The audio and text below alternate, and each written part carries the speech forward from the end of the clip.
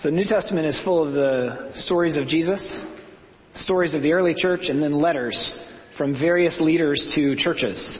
Sometimes groups of churches, sometimes individual churches.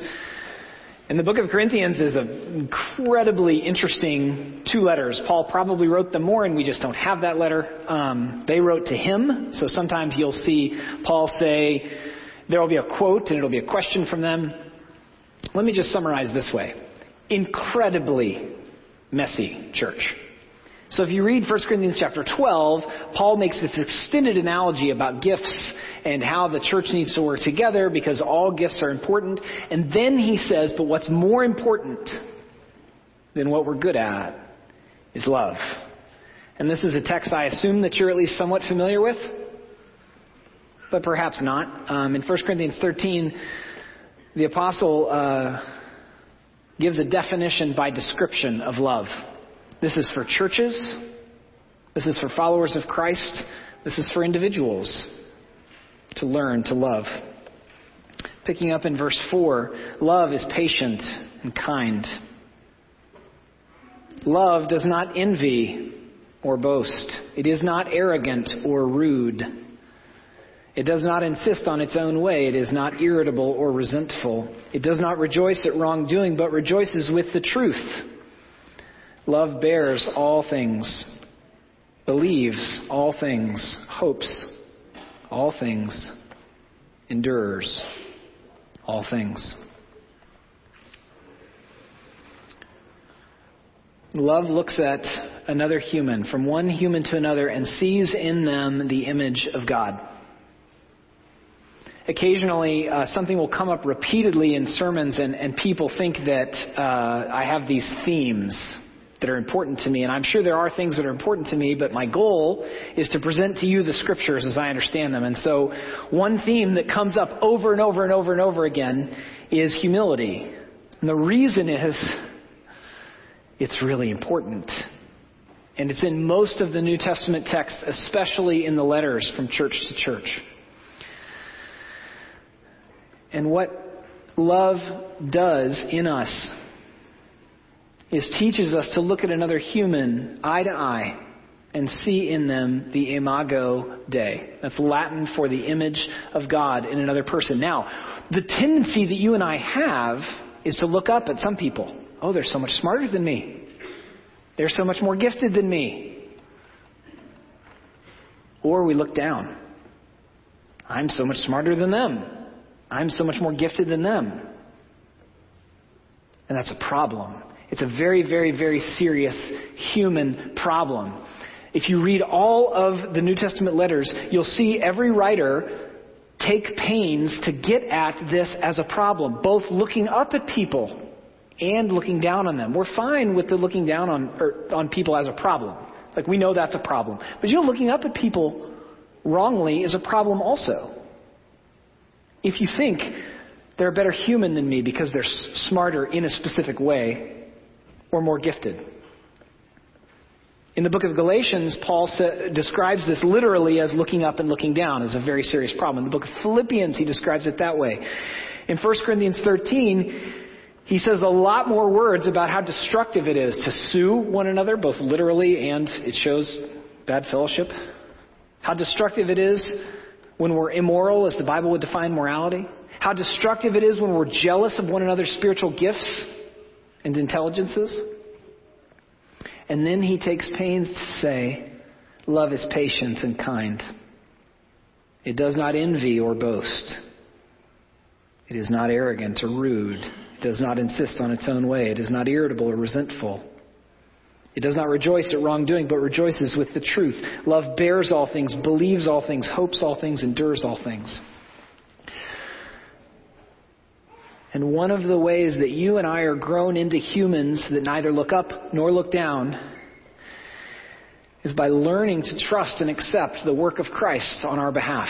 Last spring we looked at the Apostles' Creed. I don't know how many of you could recite the Apostles' Creed. It talks about God briefly, then it talks about the work of Christ at great length. Then it talks about the role of the Holy Spirit in the church. If all of the work of Christ had to happen that you and I might be reconciled to God through that, what happens is we're humbled. And humility is not think lowly of yourself. There are a lot of great definitions. I often default to one that C.S. Lewis gave. I'm going to give you a really not tweetable, you can tweet it, but you won't get any likes or retweets or even comments if you tweet this. But you're welcome to, I don't care. Humility is full of good confidence and empty of the bad confidence. So you have skills and gifts. And let's be honest about them. There are things we're not good at. And let's be honest about that. That's okay. A couple of weeks ago, I was at a funeral in the Jewish synagogue right up on Bushy Hill, and a man that I had played basketball with, and it's beautiful. It's gorgeous inside. And I looked up, and it looked a little bit like those rafters. Did I even call those rafters? I don't want to offend anyone. What are they? Beams. Thank you. I knew it. He knows where this is going too because he came to the 9 o'clock service. So there's these beautiful beams connecting.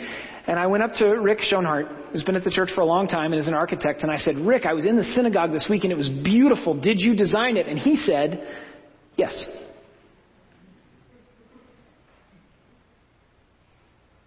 That's humility. It's not perfect. Rick, you've now heard this twice. You're going to really have to pray that you not get puffed up. He could have been like, well, yes, I did. Would you like to see the drawings?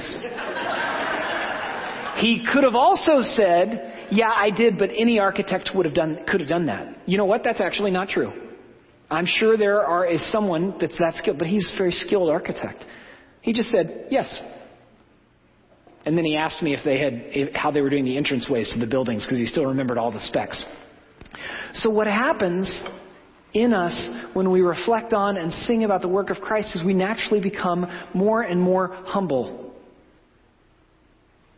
Letting go of the bad confidence that's ugly, embracing what we are good at and skilled in.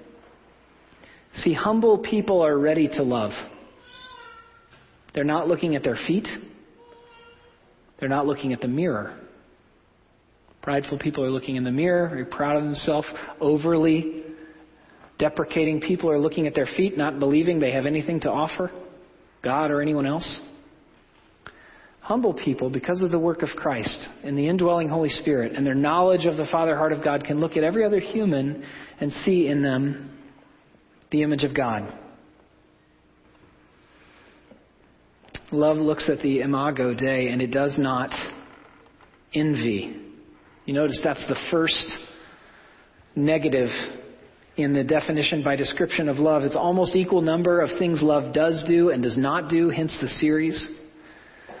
Love looks at other humans eye to eye, neither up nor down, and does not envy. This is where I want to take a deep breath, and I was talking really fast in the first service. I think talking fast is my version of yelling. I'm going to try not to talk too fast. I haven't taken any cold medicine. Sometimes when I take cold medicine, I talk fast. Because our culture runs on envy. We believe envy will stimulate creativity. We believe envy is part of how our capitalist system works. And maybe that's even true. And okay. But biblically, envy is an incredibly serious problem. And when I define it, if you want to send me an email, you can. But hear me. My definition is not a Merriam-Webster definition.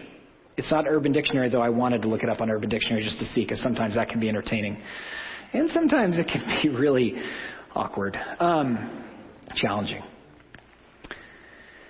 In the Bible, there's a spectrum. And this spectrum is at least different than our cultures, if not altogether different. Okay? So beginning on the spectrum is jealousy. And here's the thing. God describes himself in love towards us as jealous. So jealousy, biblically, not a bad thing in and of itself. Okay? Jealousy is desiring something that you don't have, right? Then there's coveting. 10th commandment. Don't covet your neighbor's people. Don't covet your neighbor's stuff. Don't covet your neighbor's money. So coveting is wanting something that someone else has. That's troublesome. That's why it made it into the top 10. It disrupts neighbor love. Envy is even worse. Envy is like biblical cussing. There's a word in the New Testament, skubalon. It's a Greek word. You can look it up. Not self-contained underwater breathing apparatus. It's a real word, not an acronym. It's like biblical cussing. Google it. Envy is similar from a Bible standpoint. Envy is looking at something that someone else has, wanting it for yourself, and thinking maybe they don't deserve it as much as I do. You and I are familiar with these terms culturally, and the Bible treats them very differently than we would instinctively. And so the reason I'm talking fast and the reason I'm tempted to yell is you're going to see literally thousands of ads this week that assume both that we're envious creatures, which is true, but also that that's fine, and it's part of how our economy even works today in conjunction with culture. Biblically, it's incredibly destructive to neighbor love. Incredibly destructive. And it's not just individuals. Churches have envy too. For 12 years, I worked for a church in St. Louis, and we had a middle school that was not ours. So we had a trailer and an expedition. And if I had come and stood here as a guest preacher, I would have been jealous of the building. And I might have been covetous of the building. And I might even looked at you all and been envious. And that would have disrupted our relationship. Those of you that are here at this church, and even if you go to another church and you're just visiting in town for the weekend, this church has everything that it needs today to accomplish the mission of God in the place that we're called to. Everything. You know how I know that? Because there are followers of Jesus here. Now, every year we have to make decisions based upon what we have in terms of finances. And so I need to ask you a favor. And this is loosely tied to envy, but I promised our finance committee that I would do this. If you're a member, a regular attender of the barn, there are a bunch of these in the back, and we would love for you to fill it out. If you're a visitor, you can give us money. That's fine. But we don't expect you to plan. I usually say the opposite, so I just thought I'd say it the other way this time. But if you plan to give to the church, would you just let us know how much? So that we can be good stewards of what God has asked us to do. And I say that in full confidence, 100% confidence, that we have everything we need. Because there are followers of Jesus here. When we notice envy in ourselves, when you see the neighbor with the leaf blower, and it's 4 years newer than your leaf blower, and you're like, I kind of wish I had that leaf blower. And in fact, she shouldn't have it. I should have it. It's not internal dialogue. It's a semi-conscious sense that we should have what they have, and maybe they don't deserve it. We've got to learn to do something very Christian and very challenging and very different than the culture around us. We have to repent. When you sense a covetousness in your being, an envy for your neighbor's people, or for your neighbor's money, for your neighbor's stuff, and you have some sense that you might deserve it more than them, you know, look up and give one of those 2-word prayers. Lord, help. You can say it out loud if you want. Your neighbor will think you're even more odd than you are, but let's be honest, we're odd neighbors. We believe in this stuff. I don't know if you need to go repent to your neighbor. Maybe think through that a little bit. Maybe consult a few friends. But absolutely, when we notice envy in ourselves, which is not just desiring the thing that we don't have that our neighbor has, but it's kind of thinking, maybe they don't deserve it and I do. We repent. Lord, help. Because envy is how we learn that we're not fully trusting the Lord in that moment with the circumstances He has us in. God has put certain people in my life and in yours. God has given us a certain amount of money and stuff to steward. Some of us are actually overwhelmed by the amount of stuff that we have to steward. And if one of you gave a grace story, then everybody would envy, and it'd be this terrible moment of irony for the whole church. I wish I had that problem. But for a follower of Jesus who's been asked to steward a lot, it's actually a burden. Most of you are like, I'd really like that burden.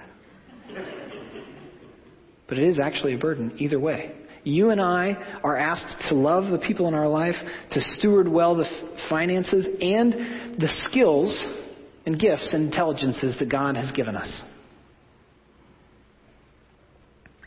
And we are called to repent when we notice envy in our being. For others as skills that we wish we had and think maybe we deserve more than them. For others as stuff. For others as people. Envy is like a splinter. Can I just say that? Hurts a little bit, maybe not very much, maybe you're not aware of it. You got the splinters before that don't really hurt till they get infected. And then they can cause real tissue damage, right? Is that correct, Stu? Is he in here? I don't know. Nurses, is that even right? I don't know. I don't have that skill. Envy biblically is like a terrible splinter that will absolutely get infected if we don't learn the spiritual skill of repenting to God when we notice it in ourselves. I offer to you that prayer, Lord, help. Love looks at the imago and does not envy but believes in people. I know many of you are keeping very copious notes on this series, and so you have a good working definition of belief in all things from a couple of weeks ago when I preached on it. I need to preach on it again because if we talk about hope and we don't talk about believing in people, our hope will come across as condescending. I'll explain that in just a minute. Love believes. What does Paul even mean in that? We would never give that as advice to people in relationship. Just believe all the things, which is literally all the Greek says is all things believes. What does that mean? It means on a day-to-day basis, we trust the Holy Spirit, and through that, we look at other people and we believe the best about them. It doesn't mean be unwise. It means we attempt to love them as best we can as another human made in God's image. The acid test of both humans and churches is, do we love well? And oftentimes the acid test is a very short one because people come in and they don't stay very long. What I have heard about this church is we're pretty good at welcoming people. How are we doing as individuals? Do people think that you're kind?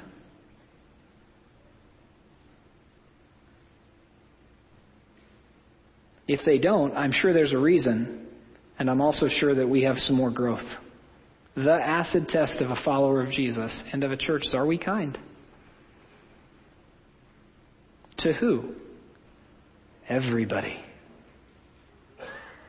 Those in need, enemies, neighbors, friends.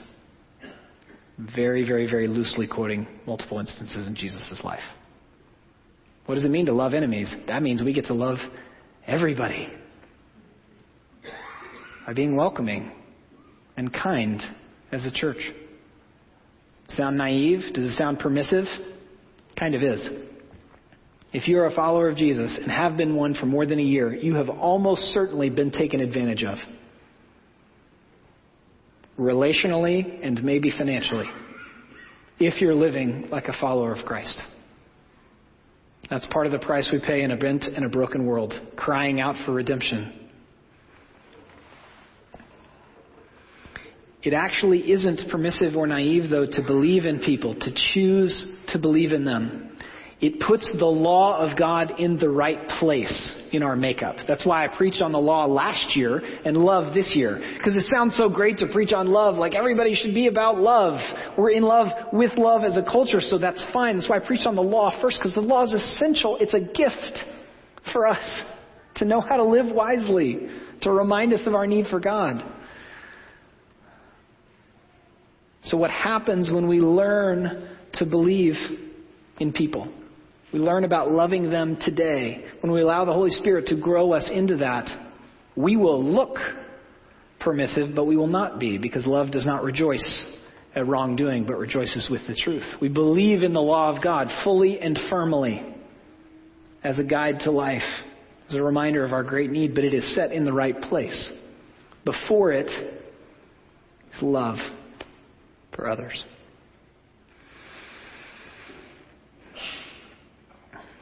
Love looks at the image of God and other people and does not envy, but believes and hopes. So what is hope? Hope is the expectation of our future selves being grown up. This is why I wanted to talk about belief first. If you're married and you talk a lot about who your spouse is becoming, what's going to happen? You're going to kind of annoy them. Because they're like, what about who I am today? Right?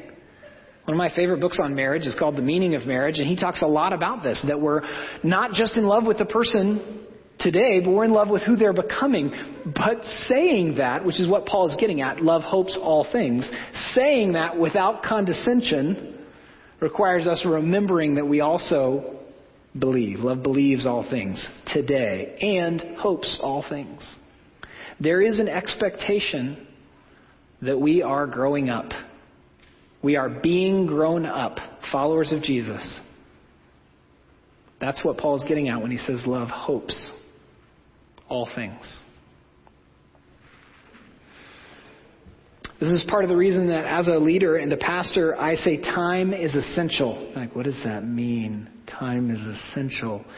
It means that when we do the very difficult work of being a human being to another, or being a pastor to a friend, or being a friend, or being an elder, and we find someone in sin, we go to them and say, I'm a sinner too, and I need you to stop doing that. Because of Galatians 5 and 6, because of Matthew 18, because of many encouragements in Scripture that, of course, grace meets us where we are. But it's so much more wonderful than that. It grows us up in love. But that takes a while. And so unless someone is being actively hurt, we're never in a hurry to expect growth from them. Because the growth is from the inside out. This is the same in marriage. If I'm sitting with a couple, one of them probably thinks if you would just do this one thing a little bit differently, everything would be better. Your marriages are so much more complex than that. A couple of years ago, my wife and I realized we were asking each other questions that the only possible answer to it would be because I'm an idiot. You know what I'm talking about? And we didn't mean it that way. We were just seeing, why didn't you finish loading the dishwasher?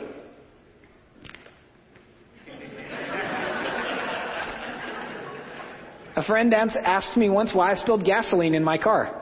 And I said, did you mean how? Because I could answer how. I don't know if I can answer why.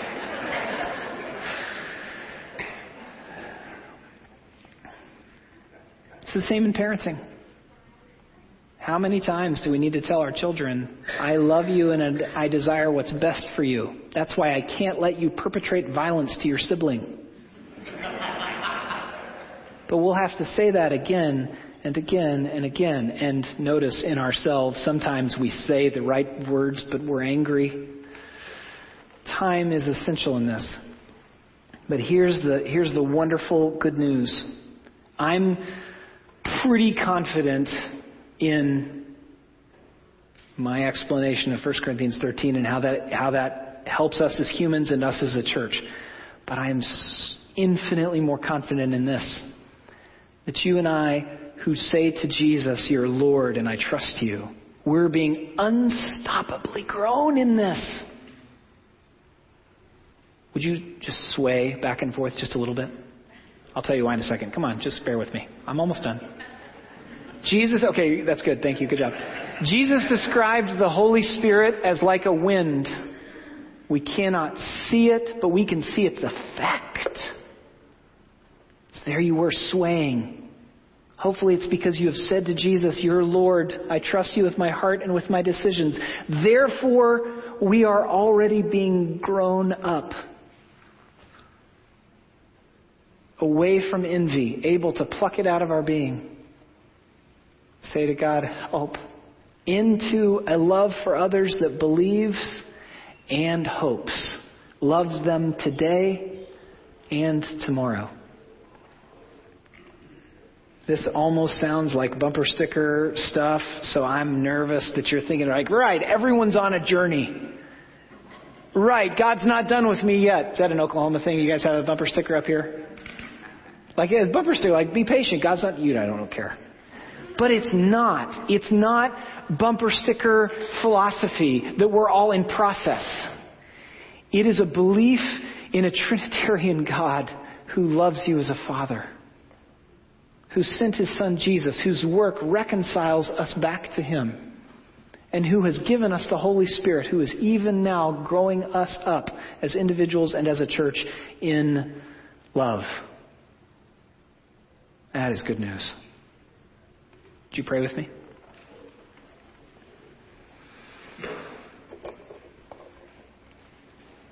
Father, I am so thankful that your love has never and will never quit on us. I'm thankful that your definition by description of love is one that you are even now growing us in. And we either participate with your Spirit or we resist, but you are so loving that you will grow us in spite of ourselves or with our participation. And Lord, I pray that with faith, not in my words or our voices or our decisions, but because you are great in your fatherly love, in the work of your Son, and in the ongoing, ever-present power of the Holy Spirit. Amen.